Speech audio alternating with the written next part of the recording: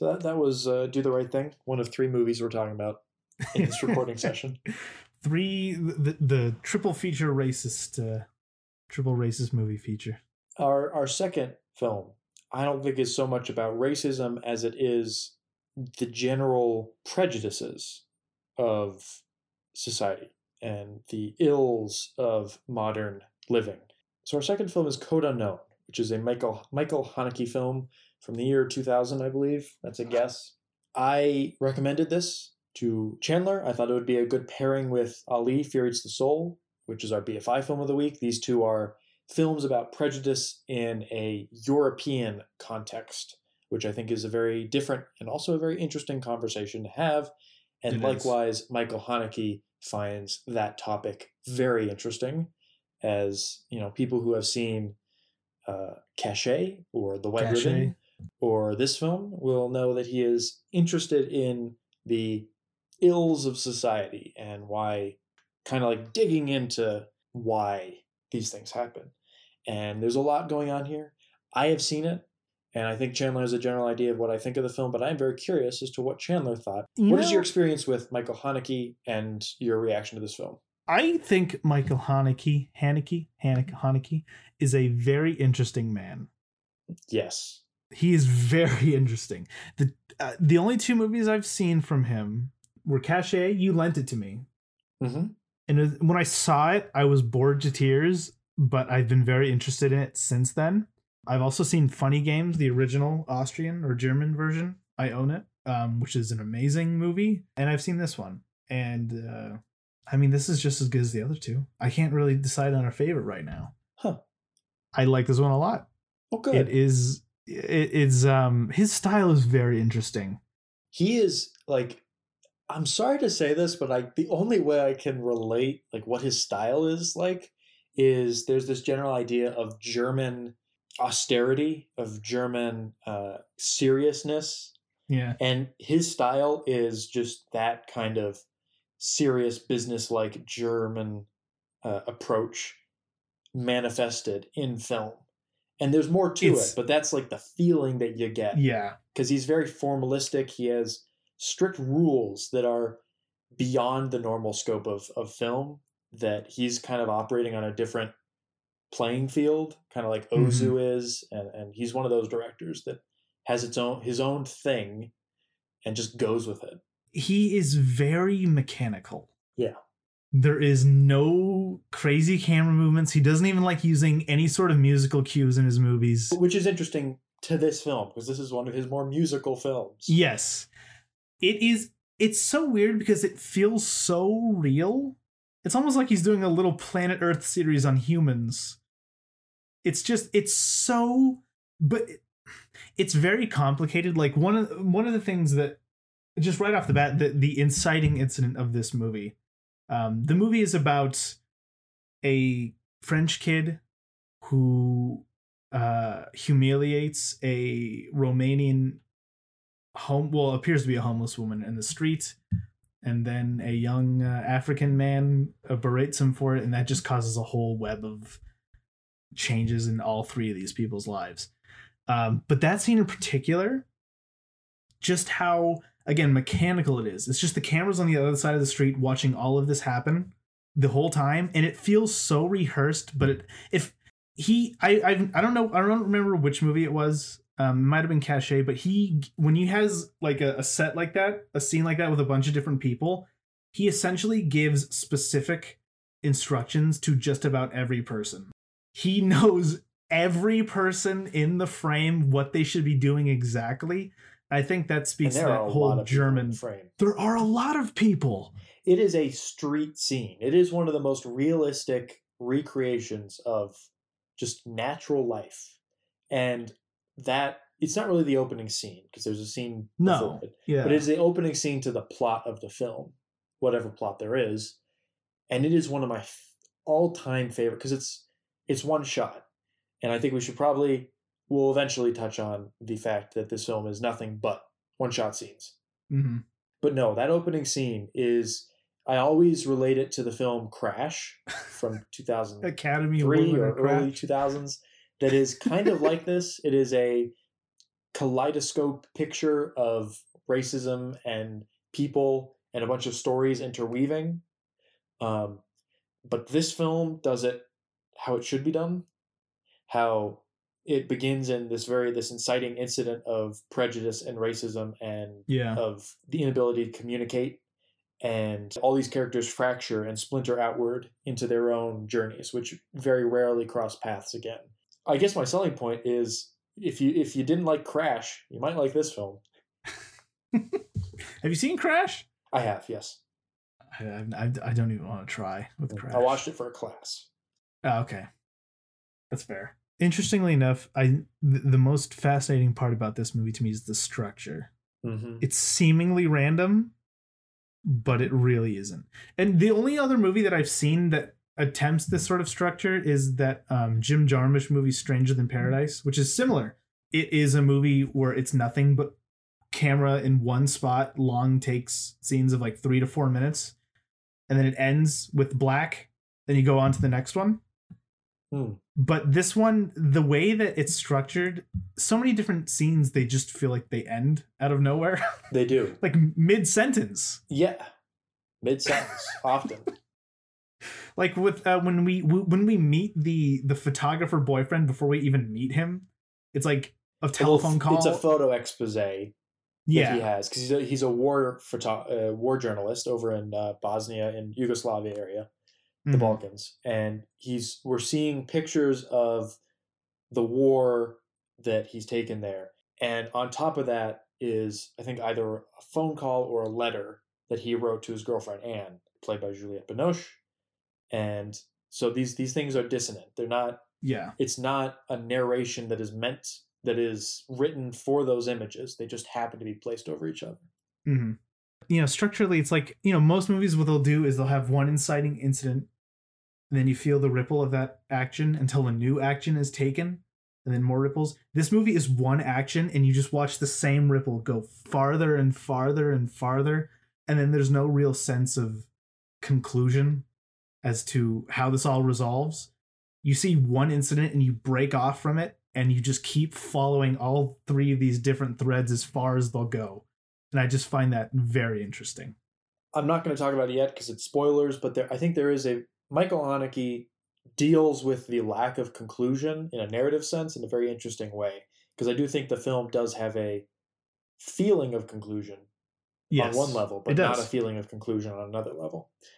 And this is a Criterion I blind bought. I want it now. It looks nice. And I think I got beer on it now. It was hard, like it was stuck to the table, the plastic, like, you know, when like there's water on. Anyway, it's completely random. I blind bought this because can you see that? See what? Kind of. The cover? Yeah. So the cover it's like a loop, like a cul-de-sac, but it doesn't meet. And I just found that image very interesting. And the fact that it's a bunch of people walking on a street. And it's one of the few Criterions I bought on cover alone. I enjoyed Keshe so much that I was like, oh, let's check out another film by this Michael Haneke guy. I love this film so much. I don't know why. This film in particular really makes me consider like my other opinions in cinema, and makes me realize how subjective it all is. Because I think there is a slight deviation in my reality would have caused me to hate this film. Yeah. One iota of difference, if something like I had stepped in the wrong place one day, I think that's how close I am to not finding this film interesting. When I was watching it the whole time I was watching it, because I was hooked from pretty much the beginning. And I was just like, why am I so entertained by this? By all definitions, it's boring. It's long, unmoving shots. I watched Juliette Binoche iron a shirt for like 5 minutes. And I'm just like, what is it about this that's working? And I still don't know. And I feel that way about all Haneke movies. Except for Funny Games. That one's just overtly terrifying. This one, I think, though, which is interesting. You and I have different opinions of Funny Games. I don't like it as much as you do. I think this is his most easily accessible work of film, which is saying something for a director that seems to actively try to make things that are not accessible. I think it's partially the fact that there is a sense of narrative that you never quite get. Like, it's just out of reach. And I don't think this film is boring at all. Like, I think it's not boring because you are constantly wanting to figure it out. We've had many of these films on this podcast where there has been mystery in the very basic narrative itself. And sometimes we complain that we don't care to figure out that mystery. But this is a film that is very much care. Opaque in a lot of its ideas and a lot of its characters and a lot of basic storytelling elements that aren't explained in any way. And yet you get the sense that there is something to figure out here, or at least to grasp. And that's what keeps you engaged through the end. I lost my train. Oh yeah, quick comment. But would you not consider Amour to be pretty accessible? Oh, poop. I always forget that I've seen a lot of his films. I haven't seen that one. I just know that's one that's like his only one. I need to see it again. When was the last time you saw it? It was I think it was probably sophomore or junior year. Early junior year. What would you say is your favorite Haneke movie then? Code Unknown. Oh, is it? Okay. Interesting. Yeah. It probably is Caché, because that's the film that I loved the most when I watched it the first time, but I've only seen it that one time. You've only seen it once? Which is funny because I own 2 copies of it. You own 2? I know you got one in Amoeba. I have the DVD, and then I figured out there was a Blu-ray, and I got the Blu-ray. There is a Blu-ray? Oh, shit. It's Region B, which... Oh, do you have a Region B Blu-ray player? My USB computer Blu-ray player. Oh, yeah, that's right. Can read that. Yeah, I'm fascinated by this man. He's similar to Terrence Malick, who, in the sense that Terrence Malick is very much into philosophy, and he incorporates his philosophical learnings into his movies. Haneke is, from what I understand, is very much into psychology and just sociology and how humans act in certain ways. And all of his movies they're not theatrical in the slightest, but it's that complete, except for Funny Games. I would say Funny Games is. Yeah, in a way. The meta elements are something that are far from reality. That's his most cinematic work, that he's actually making a film in a genre. He's just very interested in people. And, performance-wise, I love Juliette Binoche so much. She's amazing in everything, especially in this movie. No, so you were talking about Michael Haneke and Terrence Malick, and I think there's another apt comparison there, is that those two are some of the most unique auteurs working today, in that some filmmakers, you get the sense that they have such a unique voice that all else in the film is like drowned out by that. Terrence Malick is one of those people. I think Michael Haneke is one of them. And there's not that many of them working today. I think that most directors have at least some sense of creative process among multiple voices in their films. Yeah, I can't think of anyone else. No, I'm sure there's at least someone else, but we're gonna move on to spoilers here. Okay. I've actually counted the number of shots in this film because it's possible to do that quite easily. How many do you think there are? Not counting the photo exposés. I'm going to say between 25 and 30. Interesting. It is more than you would expect. There are 45 scenes in the film. Okay. And scenes equals shots. So it's interesting. It is more than you think. Mostly because most of the scenes are less than 3 minutes long. True. They go by pretty quickly, at least in the center of the film. The Romanian immigrant, her hiding in like that truck or whatever. It was a pretty short one, I guess. Yeah, there's a few things that kind of confuse me. Okay. I'm still not entirely sure why the African father moved back. Did he move to Africa? That is probably one of the more inexplicable elements of the film. Having seen it 3 or 4 times myself, I don't think it is particularly obvious as to why he moved back. And that's another one of those things where I get the sense that Michael Haneke has a psychoanalytical reason behind it. And there are clues in the scenes that we have with his family, perhaps. But it is so opaque that I think you can only speculate as to why he goes back. I got the sense that he was just tired of the subjugation his family was feeling in France. Because he had, obviously, his one son got in trouble with the police for standing up for the woman. And then he had his other son who was getting in trouble for being accused of selling weed at school. I think he believed his son when he said he didn't do it. So I think at that point he was fed up. But at the same time, I'm like, you're leaving your entire family. So it's interesting that the opening sequence and also the ending sequence, that the two times that like genuine good intentions, like actions that are taken upon good intentions, the two times those happen in the very beginning, it's Amadou, I don't know how to pronounce it. I don't know any of their names. He berates Jean, French. I hate the French language and pronouncing it. Anyway, he berates the young man for disrespecting the Romanian beggar. And that's an act of genuine. He's not thinking about himself. He's trying to do something good. He's trying to correct a wrong, and he gets punished for it. And the other time that someone does something not for themselves but for someone else in the film is at the very end when Georges buys Anne perfume, and then he can't give it to her because he is locked out of the apartment. And I just find it very interesting that through most of the film, people are just worried about themselves doing their own thing. And the only two times that people do something for someone else, it just fails miserably.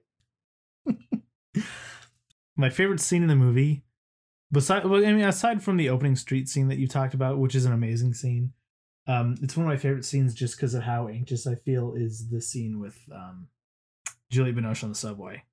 That's another one that's very memorable. It's hard to watch. Mm-hmm.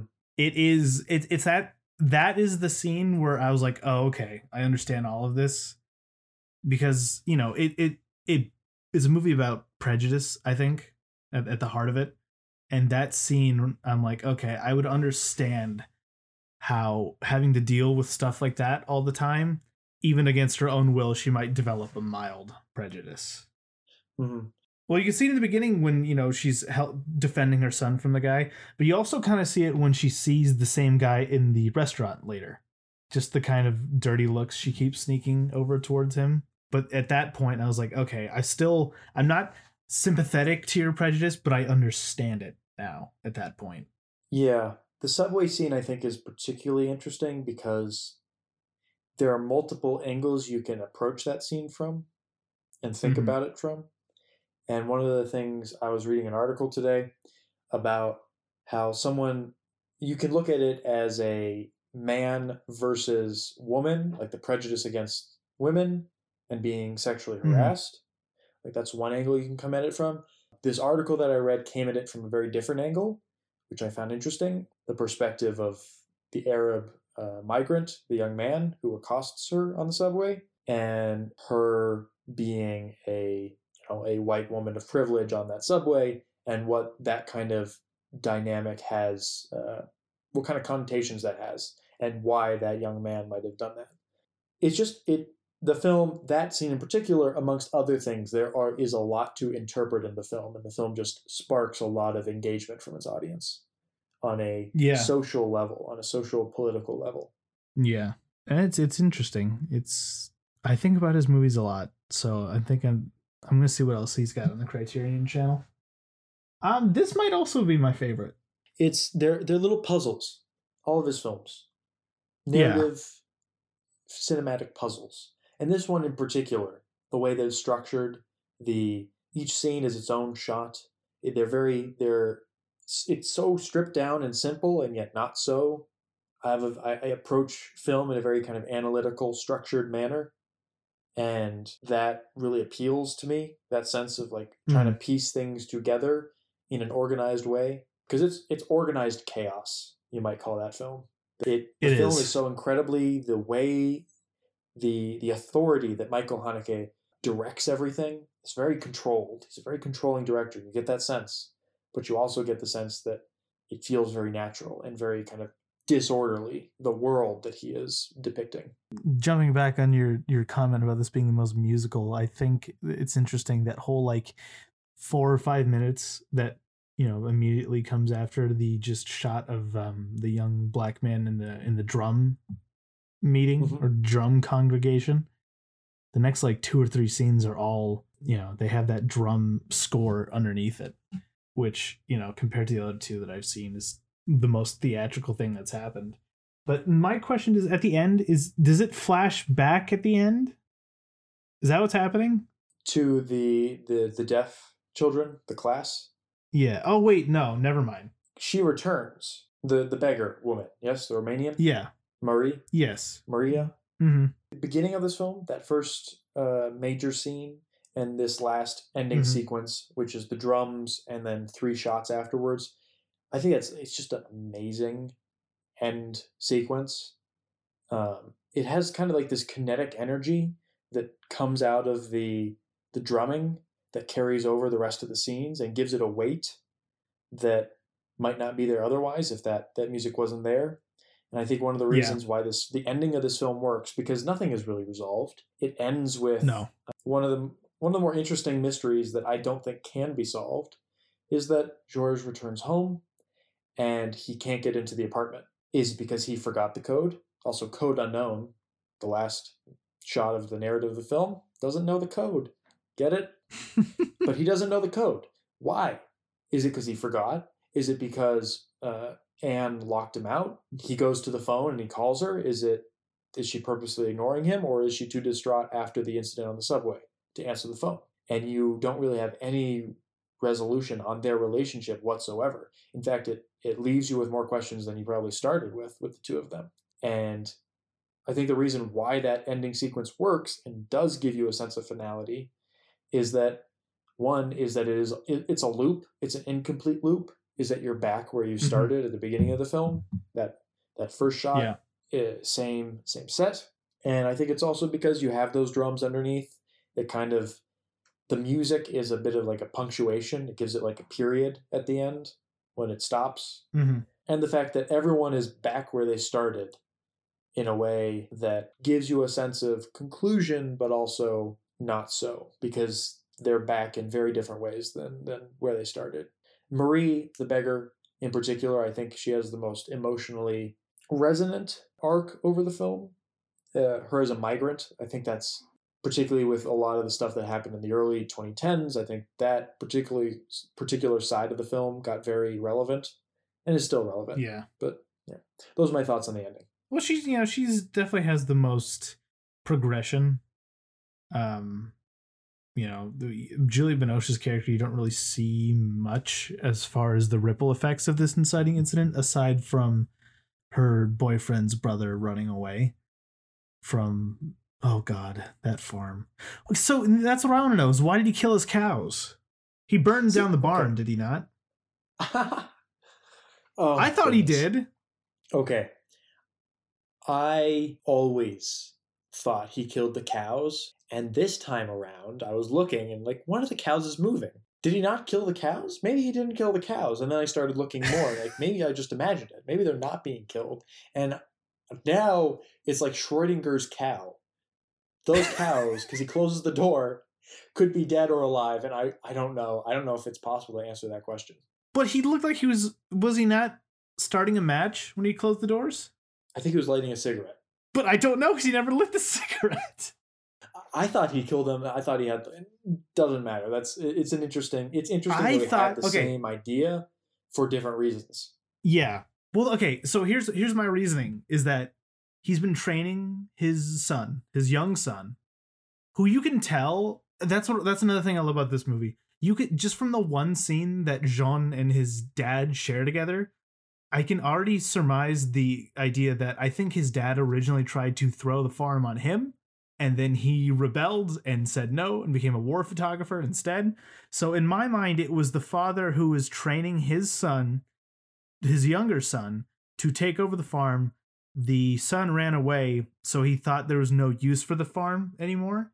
And he figured, if I can't give it to him, I will give it to no one. So that's why I thought he was burning down the barn. Yes. He killed the cows, and it looked like he was going to burn down the barn. Yes, there's a psychological reason for it. I just assumed he burned it down. You could assume that, and I don't think there was... I didn't even see the cow that you said looks alive. They all look dead to me. That's what I thought. But then I saw the cow that looked alive. And this is after 4 viewings. Maybe he just fucked up. I didn't notice it.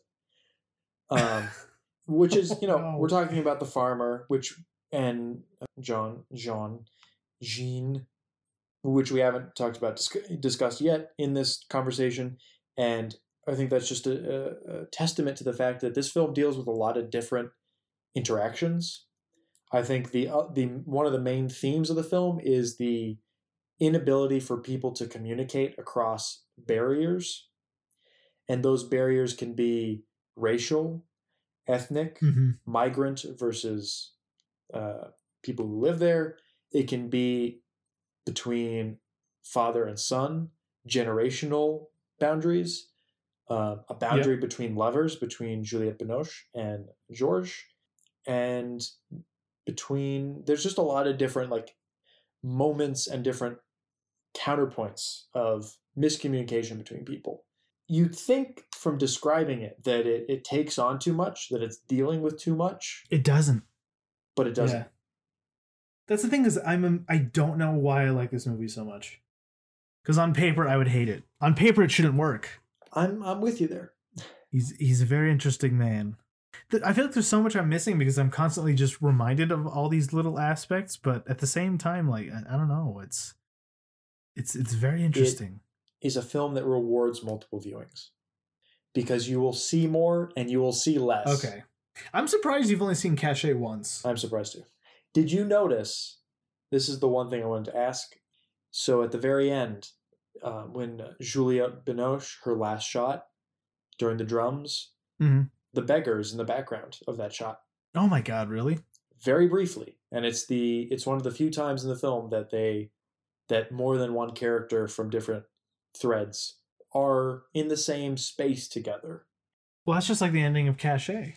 Mm-hmm. Yes. Yeah. Yeah. Mm-hmm. It's another Caché moment. Yeah. It means nothing. It's just she's in the background. It's just something you can pick up on another viewing. That Michael Haneke makes sociological Where's Waldo films.